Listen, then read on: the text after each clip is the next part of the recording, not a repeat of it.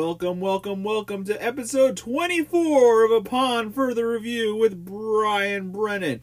I am, as usual, your host, Brian Brennan, in the place to be. Happy Monday. I hope you all had a great weekend. I hope my show can bring a little joy to your day on this gloomy Monday. It's supposed to snow later here in the DMV.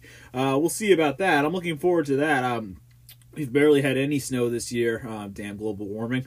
But it would be nice to see a little bit of snow tonight. I was looking at my weather app a little earlier today, and it's supposed to rain. Well, now it says rain around 5 o'clock, but it turns into snow around 6 o'clock. We'll see how much snow we get. Apparently, it's going to be a mix of rain and snow. I'm looking forward to that tonight. But what am I, Jim Cantor or whatever his name is? This isn't a weather podcast. This is a sports podcast, and we're here to talk sports. Specifically today, the AFC and NFC Championship game. Not in that order, actually. We're going to talk about the NFC Championship game first, and then the AFC Championship game, because that was the order that they were played in. And, there's some other little things in sports as well. Honestly, I didn't see any of the McGregor fight. It was on way too late. Lately, I've been going to bed very early, like much earlier than normal. Like for somebody who doesn't work a whole lot, I've been going to bed very early, even for these Knicks games on the West Coast. Like last night, the Knicks played the Trailblazers, and I barely made it to the end of the first quarter. I was so tired. Like I just go. It's just who I am now. I'm an old man. I go to bed early at this point. So I did not stay up for the McGregor-Poirier fight. I didn't even see any of the undercard, but McGregor did lose. Unfortunately, I think him lying down like that in a week that saw Bernie Sanders become a meme, I think Conor McGregor, unfortunately, is also going to become a meme the way he was down in the fetal position like that after after getting knocked out by Poirier. I don't really have a whole lot to say on it. I do like McGregor. I'm Irish, so I root for the guy. I want the guy to do well. He, in the past, has been a little bit of an asshole. Like he definitely had a reputation that was not good. But I was kind of like he seemed a lot calmer going into this fight. He seemed like he was more chill. Poirier, like at their weigh-in the other day, Poirier gave McGregor a bottle of hot sauce, and he was overjoyed. He was over the moon. He acted like it was the greatest thing that ever happened. Like it was the greatest gift he had ever received. So it seemed like McGregor had changed, but results didn't show in the octagon, unfortunately, for McGregor, as Poirier really beat his ass. I think McGregor, I was seeing things that McGregor, they said he won round 1, but then Poirier just knocked him out in round 2. So I'm not an expert on UFC in any way, shape, or form, but I wanted to comment on this just to get us started. Congrats to Diamond Dustin Poirier on his win. We'll see if McGregor bounces back from this. He's retired and unretired millions of times at this point. Like nothing's new from McGregor, but We'll see what he ends up doing, and if he can come back from this. Sets up for a good trilogy, because McGregor beat Poirier the first time, I believe it was 6 years ago, and then they fought again on Saturday. There could be a good potential trilogy match. I'm sure Dana White is looking forward to a potential trilogy between McGregor and Poirier. But enough UFC. This, I really don't know a whole lot of UFC. I think I've introduced the podcast long enough now. Why don't we jump right into it, folks? You know what you're here for. You're here for the best football coverage around. And today we're going to be talking about the NFC and the AFC Championship games. Our Super Bowl matchup is set, folks. It's the Tampa Bay Buccaneers versus the Kansas City Chiefs. And we'll be talking about how those two teams got here right now.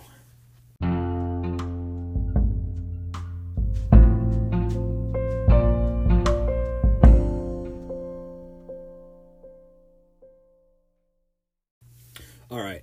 Obviously, we're going to start with the NFC Championship game, not just because it was a much better game than the AFC Championship game was.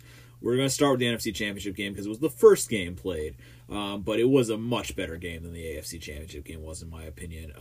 I really did not think, this was a lot. There was a lot of back and forth with this game. It was a really good battle between two of the best of all time, Aaron Rodgers and Tom Brady.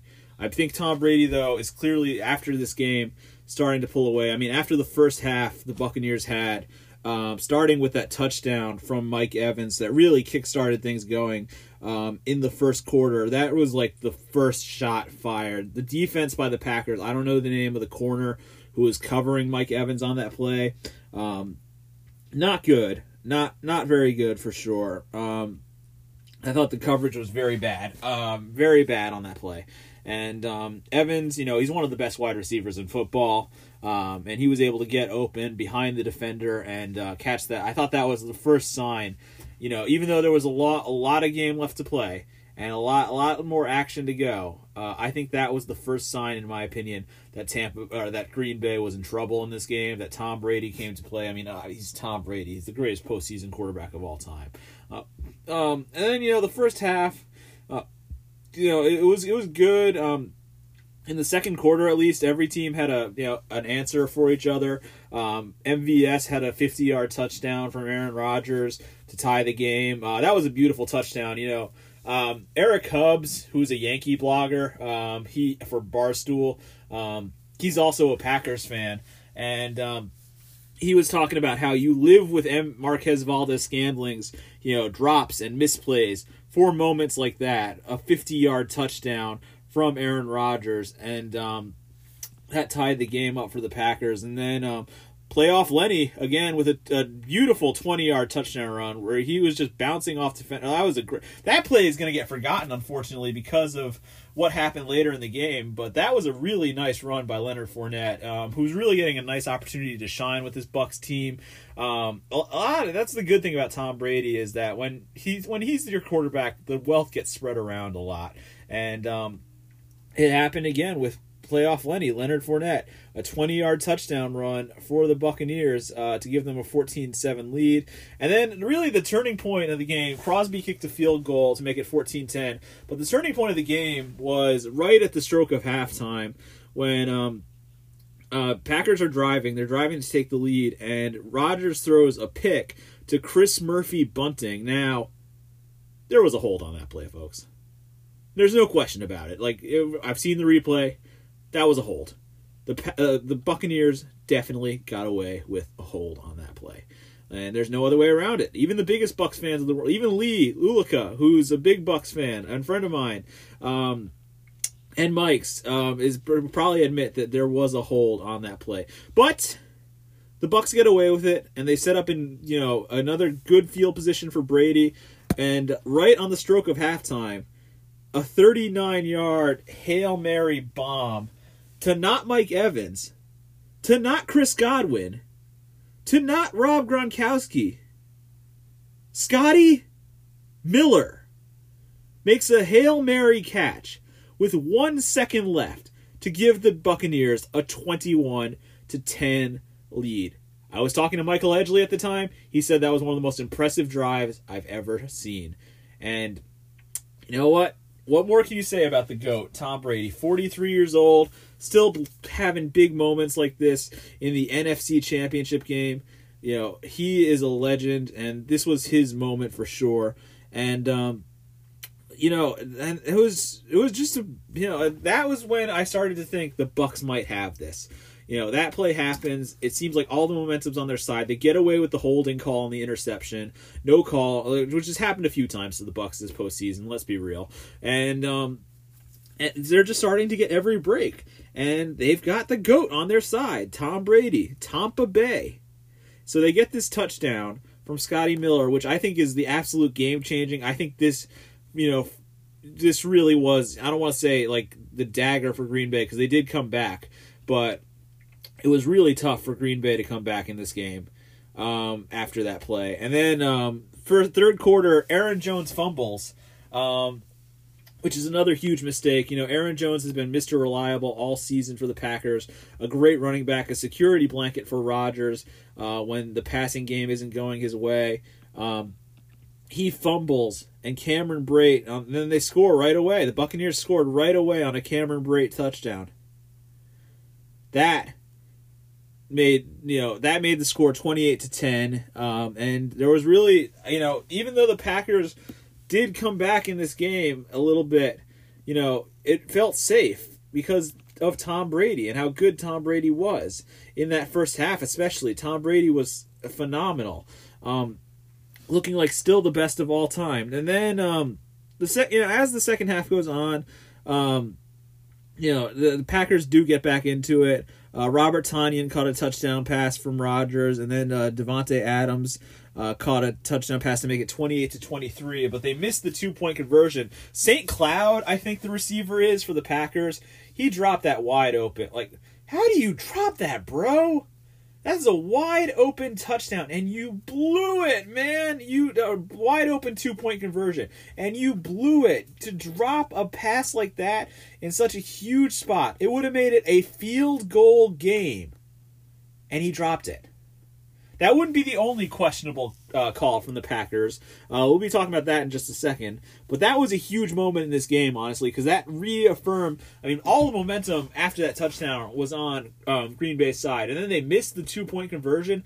Sloppy football from the Packers. And, there was sloppy football from Tom Brady in the second half, too. He threw 3 interceptions in this game. I don't want to, I have been kind of putting Tom Brady on a pedestal in this game. But he did throw 3 interceptions, including 2 very bad second-half interceptions. But, and then in the fourth quarter, the Packers were driving. The Suck-Up made a field goal. Another thing I was talking to Mike about yesterday was how the Buccaneers have always had issues with kickers. For years and years and years, it has been a problem for the Tampa Bay Buccaneers. And they finally seem to have a reliable, good kicker in Ryan Suck-Up. He seems to be the answer for them. He makes the field goal to make it 31-23. And then the Packers drive. Now, there's 2 things I want to talk about on the Packers drive to potentially tie the game. First off, I've seen the picture that's been posted on Barstool and a few other internet outlets of Aaron Rodgers scrambling, and it looks like he has enough to run not only for the first down, but potentially for the touchdown as well.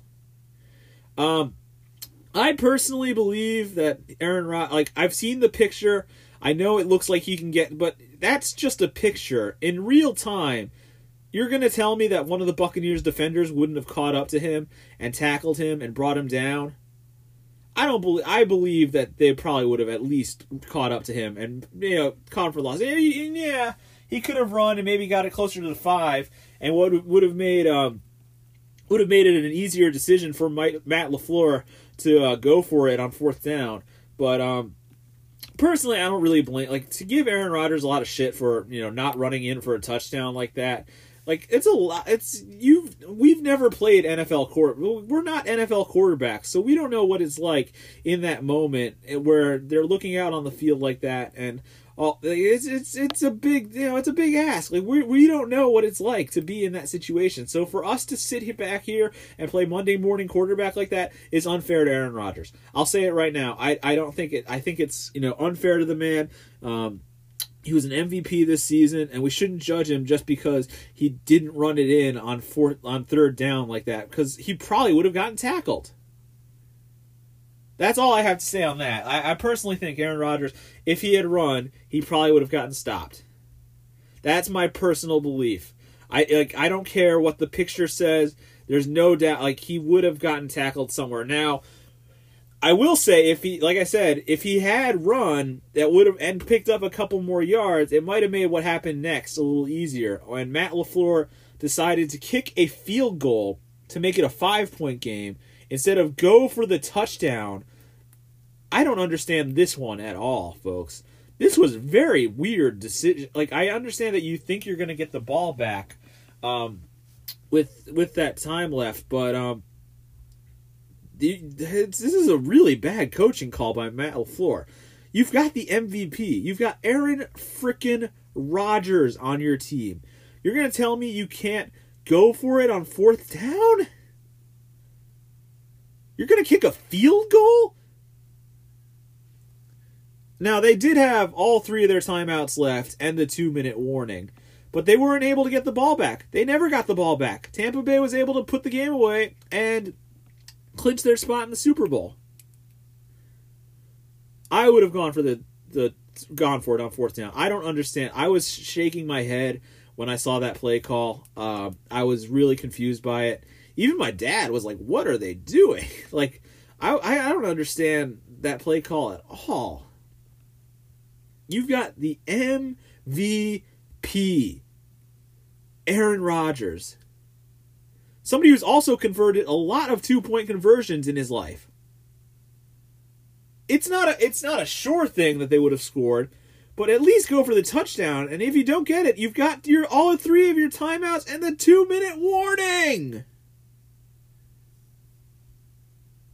Bad play call by Matt LaFleur. I don't get this one at all. But the Bucks end up running out the clock.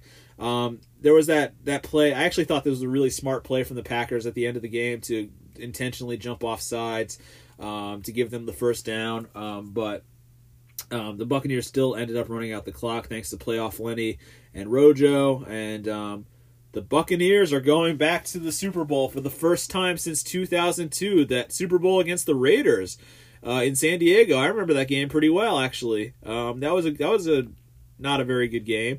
But I'm hoping this one will be a little bit better against the Chiefs. Absolute respect to Tampa Bay. I have to give their defense a lot of credit in this game, especially Shaq Barrett and Jason Pierre-Paul on the line. Those guys were great in this game. They just completely shut down the Packers offense. I love Jason Pierre-Paul from his days with the Giants, so it's good to see him doing well for the Tampa Bay Buccaneers and back in the Super Bowl. First time a team has hosted the Super Bowl in their home stadium. That's pretty cool. I never thought it would happen. After the Vikings lost to the Eagles in the NFC Championship game a few years ago when they would have had a chance to host the Super Bowl, I didn't think this would ever happen. But here we are. Tom Brady deserves a lot. They were saying it in the post-game ceremony that they had on the field. Not very socially distant, but still nice to see them get their trophy. They were saying, Tom Brady was the main reason behind this quick turnaround, but a lot of guys deserve respect too. Bruce Arians is a great coach who deserves a lot of respect for getting the Buccaneers to the Super Bowl. Their GM, I think his name is Jason Licht, also deserves a lot of credit. The owners, the Glazer family, who also own Manchester United, a lot of respect from the Buccaneers organization, and it'll be cool. I wonder how I wonder if they'll have any fans. How many they'll have? I think they've limited the capacity for the Super Bowl this year to 22,000 fans. So I wonder how many of them will be Bucs fans, and I wonder how many of them will be Chiefs fans. But like I said, this was a much better game, the NFC Championship game, I thought, than the AFC. AFC, we'll talk about that in a minute, but this game was really a lot of fun. These are two of the best, clearly the two best teams in the NFC going at it, and congratulations to Tom Brady and the Tampa Bay Buccaneers again for advancing to the Super Bowl. I think they're a great story this year, and I will say Tom Brady has become more likable since he left New England. Maybe it's because he's not in New England, maybe it's because he's not with Bill Belichick anymore, but Tom Brady, to me, has become much more likable now that he is no longer a member of the Patriots. The only thing I'll say about Tom Brady is I wish he was wearing a mask during that. This is what I was saying. That ceremony was not very socially distant. Yeah, people were wearing masks. They were all very close together. Tom Brady wasn't wearing a mask at all during the whole thing. That was a little weird. But I will say overall, Tom Brady has become more likable. The way he played catch with Drew Brees' son last week after the game against the Saints. I won't say I'm rooting for the Bucs, but I don't wish them any ill will. And Gronk had a big play too. After kind of a quiet game in the second half, he had that big 20-yard gain that really kind of was a big icing play for that Buccaneers team and set up the field goal, if I'm not mistaken. So Gronk, after a quiet game, good for Gronk to be back in the Super Bowl too. Gronk has always been likable. I don't care what you say. Gronk, even though he played for the Patriots, I would still say Gronk is a very likable dude, and I'm happy that he's in the Super Bowl too. Mike Evans, Chris Godwin, JPP, there's some good guys on this Buccaneers team, and we will see how they do in 2 weeks. I'm bummed we still have a bye. I thought this would be the year, with all things considered for COVID and how you want to minimize travel. I kind of had a feeling this would be the year that they wouldn't have the bye week for the Super Bowl, but they decided to have it anyway, so I'm a little bummed about that. One last thing on this game I'll talk about before we move on to the AFC Championship game. is Aaron Rodgers. He said his future is uncertain in Green Bay after the game. I don't know. Chill out, dude. Chill. Just relax. To quote yourself, Aaron Rodgers, RELAX. You're not going anywhere, buddy. You're not going anywhere just yet. You just won you're about to win an MVP. Now, I know they drafted Jordan Love, who is a first-round pick, and first-round, quarterbacks, when you draft one of them, it's pretty serious. You bring him in to eventually be the guy. But I think Aaron Rodgers will be here for at least 1 or 2 more years, and then I wouldn't be surprised if Aaron Rodgers finished his career back where his life began, in Northern California, maybe with the San Francisco 49ers. That's something I would love to see. But Aaron Rodgers, as far as a member of the Packers, is not going anywhere anytime soon. So RELAX on that. And thank you for listening to my coverage of the NFC Championship game. Let's move into a little talk about the AFC title game between the Chiefs and the Bills.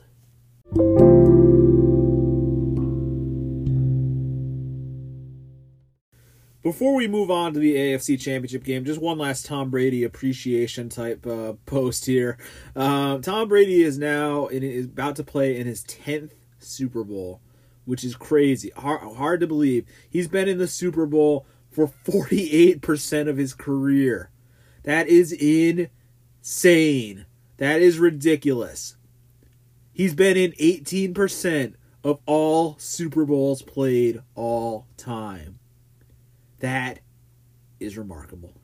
And I'd be remiss if I didn't mention those stats because they are crazy. He's won more Super Bowls. He's got 6 Super Bowl rings than Drew Brees, Aaron Rodgers, Peyton Manning, and Brett Favre combined. Thank you to Michael Edgley for that statistic. I believe Drew Brees has 1, Aaron Rodgers has 1, Brett Favre has 1, Peyton Manning has 2. So do the math. Yeah, that's not 6. That's not 6. That's 5.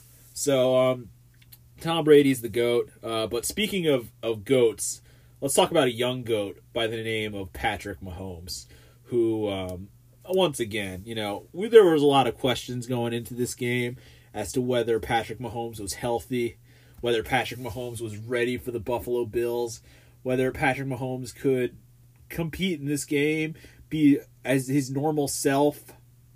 Folks, those questions were answered in a big way last night at Arrowhead. Patrick Mahomes is proving time and time again why he is the baby GOAT of the NFL, why he could one day be at Tom Brady's level. Part of what makes this upcoming matchup very interesting. We've got an all-time great in Tom Brady against somebody who could be an all-time great, who's on the precipice of becoming potentially an all-time great by the time his career is said and done, and Patrick Mahomes. I mean, his weapons did a great job yesterday. Tyreek Hill, 9 catches, 130 yards. I'm trying to pull up Kelsey's stats because Kelsey had another big day. Kelsey, 13 catches for 118 yards and 2 scores. He went to his main guy. Has a quarterback, I know there's other weapons too, like Sammy Watkins when he's healthy, and Hardman, who we'll talk about Hardman in a second.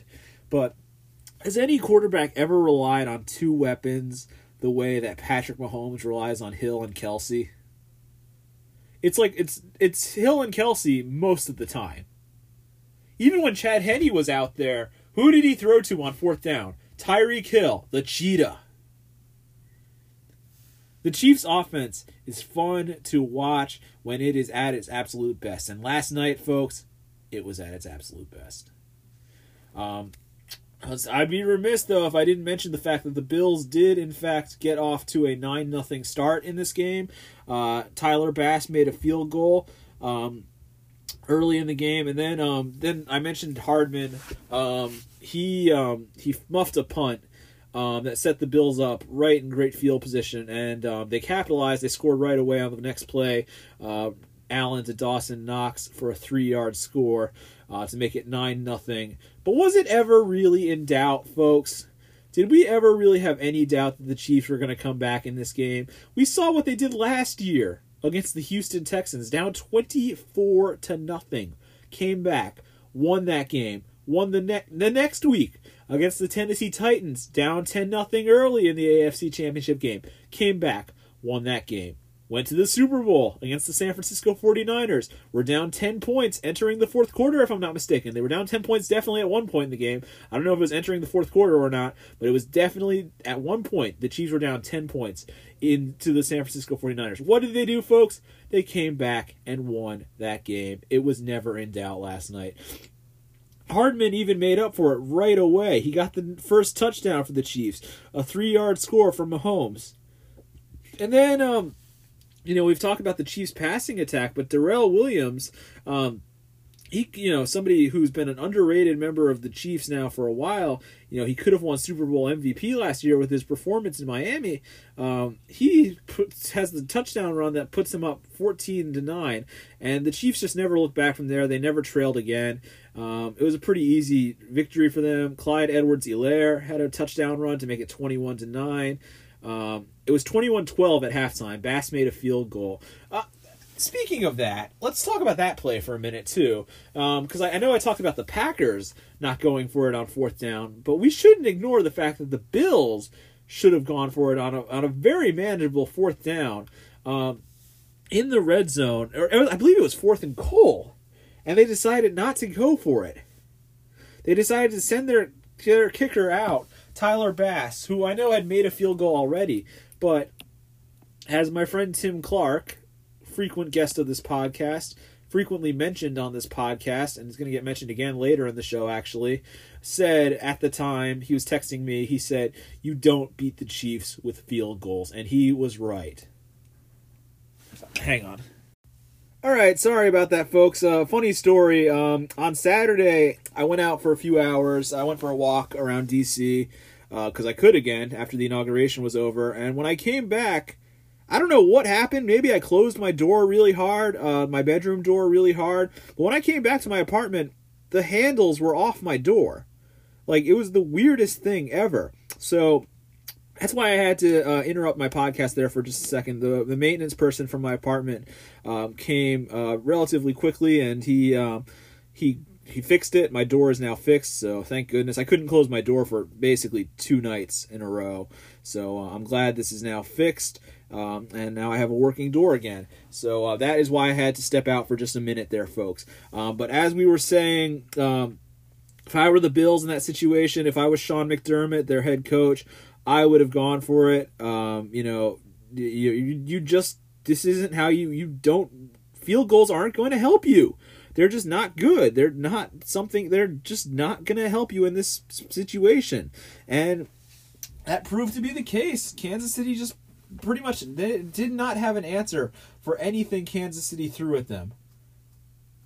The closest Buffalo got the rest of the way was 9 points on a Tyler Bass field goal in the third quarter that made it 24-15. But then Travis Kelce left wide open, or actually I believe they did I called it smoked sausage. I believe that's what they call the play.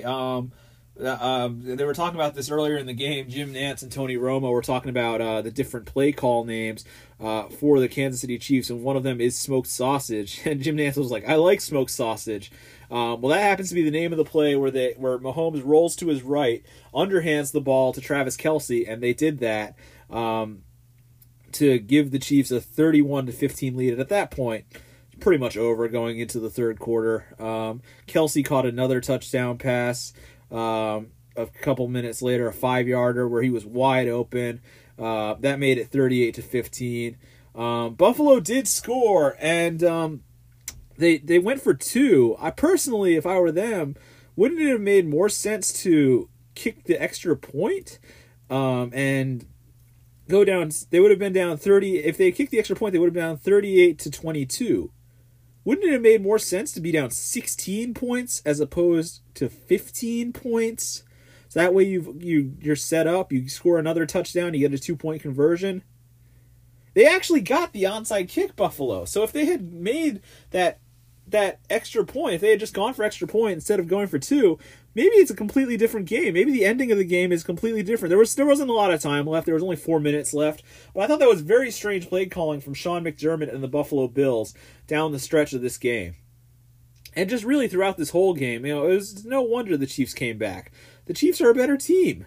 They have a great coach in Andy Reid. They've got a great coordinator in Eric Bieniemy, who will get a job someday. Someday Eric Bieniemy will be a head coach in the NFL. Whether I have to will it to make it happen or not, the guy is a great he's a great offensive coordinator. He knows what he's doing. You know, the Houston Texans, who are the only head coaching job available in the NFL right now, should pick him up. Like, I don't understand why they haven't picked him up yet. Like, it's just like, hire him. Somebody hire Eric Bieniemy. Do I have to say this every week? The Chiefs just continue to roll. Back-to-back Super Bowl appearances, going for back-to-back championships. They are a fun team to watch.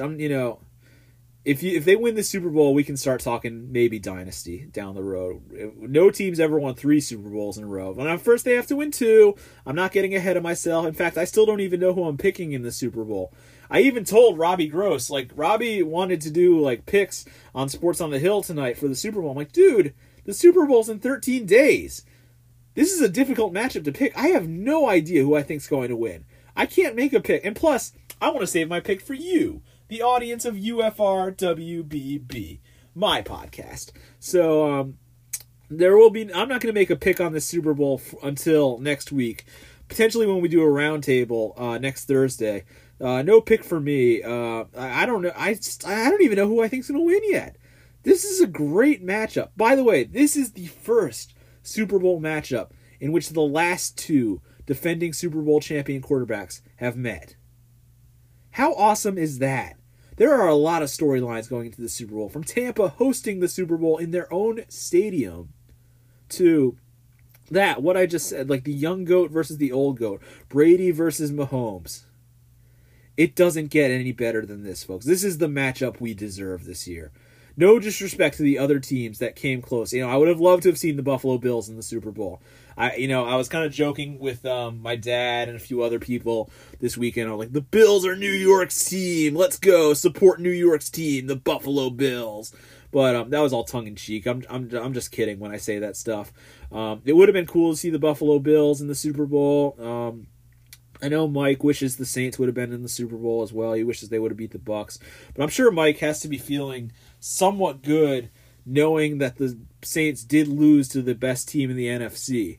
The team that did eventually go on to the Super Bowl. That has to give him some sort of comfort. And Saints fans some sort of comfort as they go into this offseason. What a great matchup we've got on tap for you folks.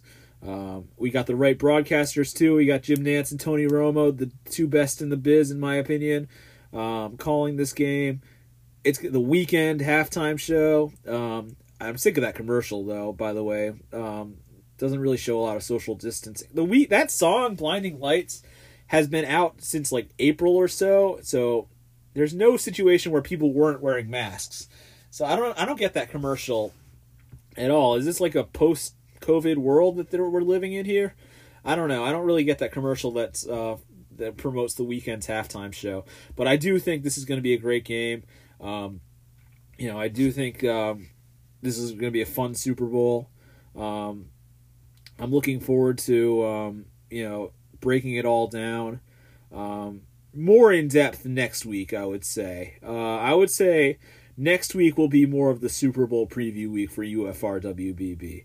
And a little announcement here after the Super Bowl. I think we're going down to 1 episode a week, just because there's going to be less to talk about, and plus it's hard to do 2 episodes a week. I did it for football season because there's games to preview and then you got games to recap, but it is hard to do 2 episodes a week, and it is starting to get to me a little bit. But I am looking forward to breaking down the Super Bowl next week with the roundtable and by myself as well. What a great matchup we've got on hand, and let the hype begin. This is going to be a different Super Bowl. I wonder how COVID's going to affect this Super Bowl, honestly.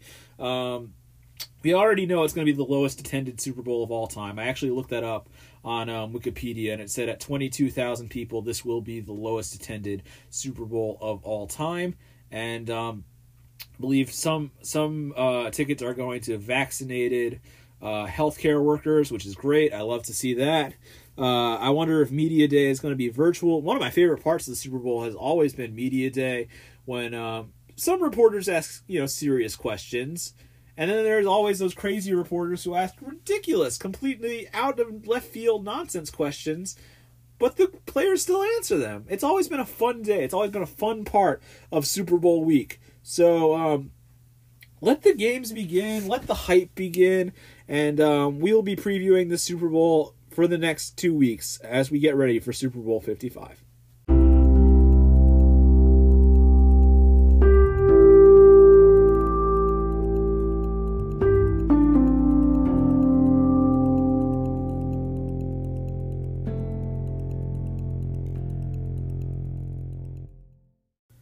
Alright, this is going to be a shorter episode than normal. There's no guest. I don't think I said that at the beginning. There's no guest on today's episode.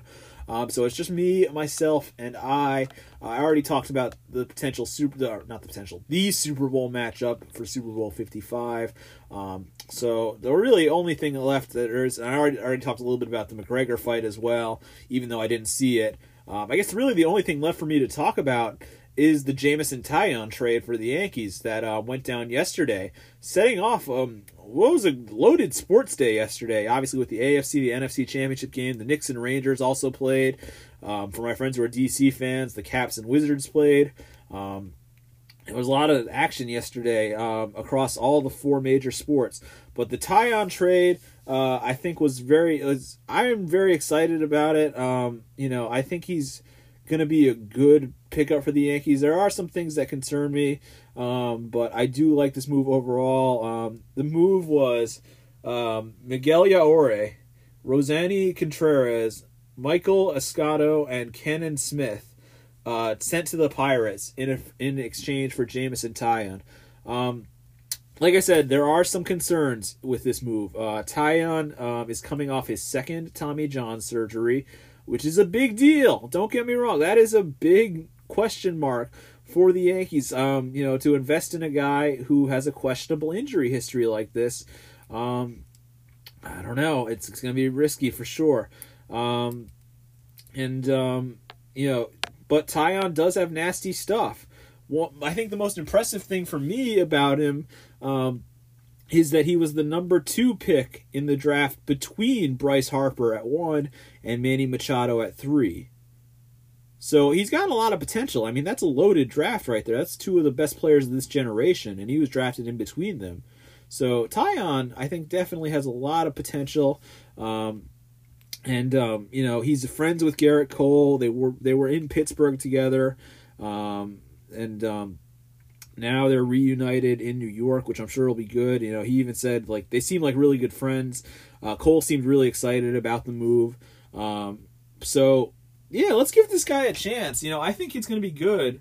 I think it's going to be good for the Yankees. This rotation, it does have some question marks. It definitely does have some question marks, but I'm very excited to see how this whole season goes. It should be fun. Corey Kluber, Luis Severino, and Jameson Taillon, I think, combined to pitch 1 inning in 2020. That's not what you want, to quote Joe Girardi. But they do have a lot of potential. Corey Kluber is a 2-time Cy Young Award winner. Taillon has nasty stuff. He's won 14 games before. Luis Severino, we know what Sevy brings to the table. We've seen it. He was a 17-game winner in 2017. He was great to start 2018, too. I don't know what happened in the second half of 2018 for Luis Severino. And then there was that awful playoff start against the Red Sox, in which he forgot the start time of the game. And then he was mostly injured in 2019. He came back at the end of the season. He's made a couple of playoff starts as well. One against Cole, actually, in Game 3 of the ALCS. But then he missed all of 2020 with Tommy John surgery. He's scheduled to come back, I think, in June or July. I'm a big Luis Severino fan, so I'm hoping he comes back strong for the Yankees, and I'm hoping Taillon comes back strong after his Tommy John surgery as well. I think this is a low-risk, high-reward type deal. None of the prospects, I liked Yaure. I saw him a little bit. He had some garbage time moments for the Yankees this season that were, good. He was good in those roles. But overall, I don't think you can feel too bad about making this move if you're the Yankees.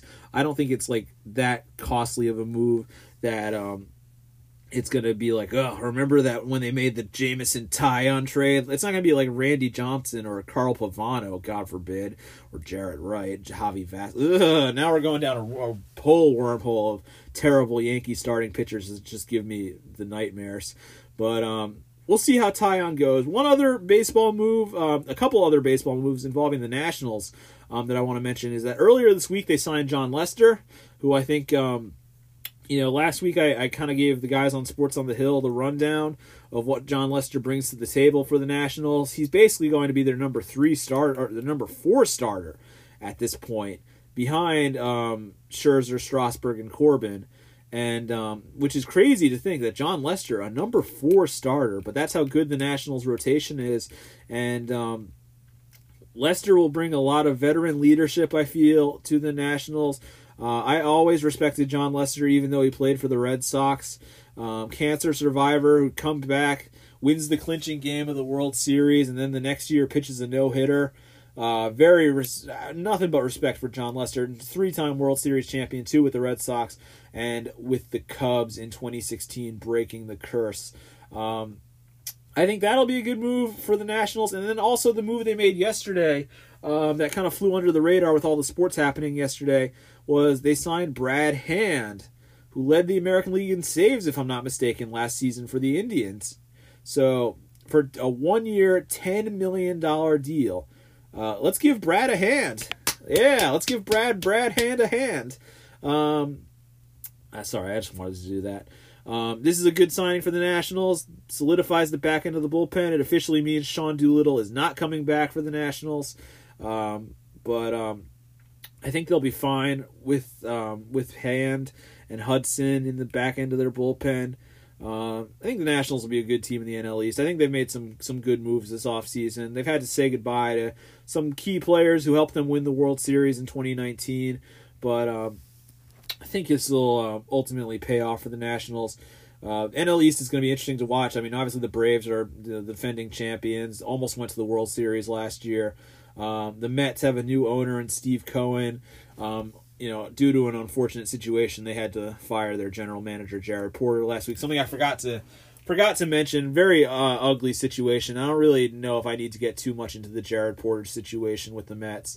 But very unfortunate. How did the Mets not know all this stuff when they hired him, honestly? Like, how did they not have an inkling about this guy when they hired him? I don't really understand that, but he's gone now. I think people were criticizing Steve Cohen for not firing him immediately, like that night, the night the Jeff Passan, Mina Kimes story came out.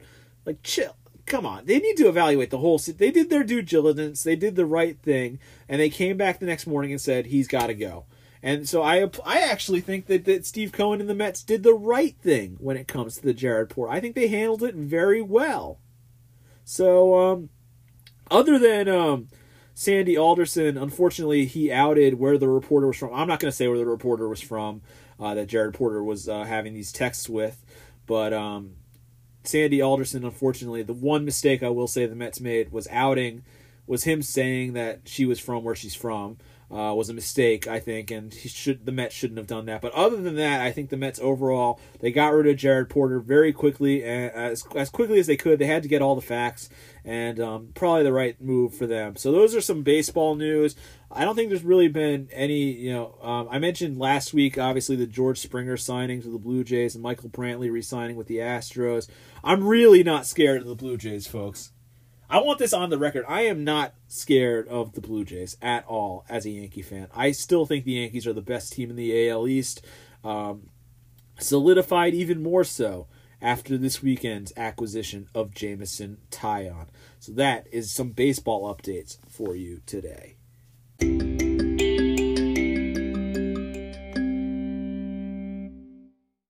Alright, so now if the audio sounds weird, I'm recording on my phone because Anchor decided to log me out on my iPad and I can't remember my freaking password. I'm so angry right now, folks. I was so close to being done recording this episode on Anchor and it logged me out and I don't know my password. It's not letting me log back in. So I'm freaking out right now. Hopefully Anchor is just acting weird. I'm very frustrated. I just want to get this episode over with, honestly. I can't. It's so annoying. But a couple more headlines before we wrap up today's episode. Frank Lampard has officially been sacked as Chelsea manager. Chelsea had been struggling a lot in their more recent results. It sounds like they're going to bring in Thomas Tuchel, the former PSG manager. But it just goes to show you, folks. If Frank Lampard can be sacked by Roman Abramovich, if club legend, Chelsea legend, Frank Lampard can be sacked by Roman Abramovich, then anybody can be sacked by Roman Abramovich. I thought Frank Lampard was going to have that job for a really long time. I thought he was going to be the head coach at Chelsea, the manager at Chelsea for a really long time, but it wasn't meant to be. And Frank Lampard is sacked. Shout out to Tim Clark and my dad. They both texted me about that, so I feel like it's worth mentioning. And like I said, it sounds like Chelsea is going to bring in Thomas Tuchel, so we'll see if that... Thomas Tuchel, I believe he just got PSG to the Champions League final just this past season. So we'll see if he can keep that same success going for Chelsea. But man, there's no place I'd want to manage less than Chelsea, honestly. Your job security is nothing at that place, man. It is a very difficult place to manage, and, if Frank Lampard can get fired, anyone can. So that's my thoughts on the Frank Lampard. And I have one last shout-out I want to give before I wrap up this episode of Upon Further Review with Brian Brennan. Shout-out to Pat Stein, former guest of the podcast, and his now fiance, Becca Wethington. Pat proposed over the weekend. They are engaged. Congratulations to Pat and Becca. You heard them on the podcast a few weeks ago, and now they are an engaged couple. So congratulations to the two of them. I'm very excited and happy for both of them. It's really exciting to see your friends fall in love like that, man. It's really awesome to see. So congratulations to Pat and Becca. Looking forward. Hopefully I'm invited to the wedding. I think I'm going to be invited to the wedding, but hopefully I am. But looking forward to it whenever it is. Hopefully it's when things are a little more socially distant and or things aren't socially, I shouldn't say, when things are a little more normal, I should say. That's what we really need for a wedding in whenever they're going to have their wedding. I don't want to speculate when they're going to have their wedding. But congratulations to Pat and Becca, former guests of the podcast, now engaged. Congrats to them. Tonight's NBA schedule, Monday, January 25th. We've got the 76ers and the Pistons, the Raptors and the Pacers, the Magic and the Hornets, the Heat and the Nets. I'll be watching that game. That game is at 7:30. We'll see how that goes. Brooklyn's been playing a little bit better. I believe they actually beat the Heat in their last game on Saturday. The Heat obviously have a lot of talented players, so we'll see how that goes. Wouldn't be surprised if it's a split between their Saturday game and tonight. Lakers-Cavaliers is at 8 o'clock. Kings and Grizzlies, I mentioned the Grizzlies COVID outbreak. I was actually watching the Knicks game against the Kings on Friday night, and they said that the Kings, next two games, after they had a couple days off after that Knicks game, so that's because of the Grizzlies games being postponed. So that game would have happened tonight. It's been bagged. Nuggets Mavericks is at 8:30. That should be a good game. That's a good matchup right there of two playoff teams in the West. Celtics Bulls, Spurs Pelicans, 9 o'clock start times. Timberwolves Warriors is at 10 o'clock. Thunder Trailblazers is also at 10 o'clock tonight. And Senators and Canucks, the only hockey game on tonight. And that's not until 10 o'clock. And it's not even on ESPN+. So you're probably not watching much hockey tonight. But those are your schedule updates for the NHL and the NBA. We'll see what... I forgot to mention in the Premier League last week, I can't believe I forgot to mention that. Burnley beat Liverpool. And now Liverpool, I think, is in a lot of trouble. They probably won't win. I don't know if they're going to win the Premier League this year, honestly, Liverpool. Like I said, I think it could be Man City's year to take back what they feel is rightfully theirs. So that's just one other Premier League thought I had. Burnley came into Anfield and beat Liverpool. This is a bad loss for Jurgen Klopp's boys. So I just wanted to get that on the record. Thank you for listening to today's episode of Upon Further Review with Brian Brennan. Subscribe on iTunes. Subscribe on Spotify. Follow us on Facebook at Upon Further Review with Brian Brennan. Follow me on Twitter at bbrian1991. Follow me on Instagram at bbrian1991. Follow our recently revived Twitter account at UFRWBB. So, like I said, the roundtable, we're probably going to do an episode for Friday's show episode. We're probably going to do a roundtable. So stay tuned for that. You know what the guys bring. Nothing but heat. So stay tuned for that. And have a good night, folks. I'll talk to you next time.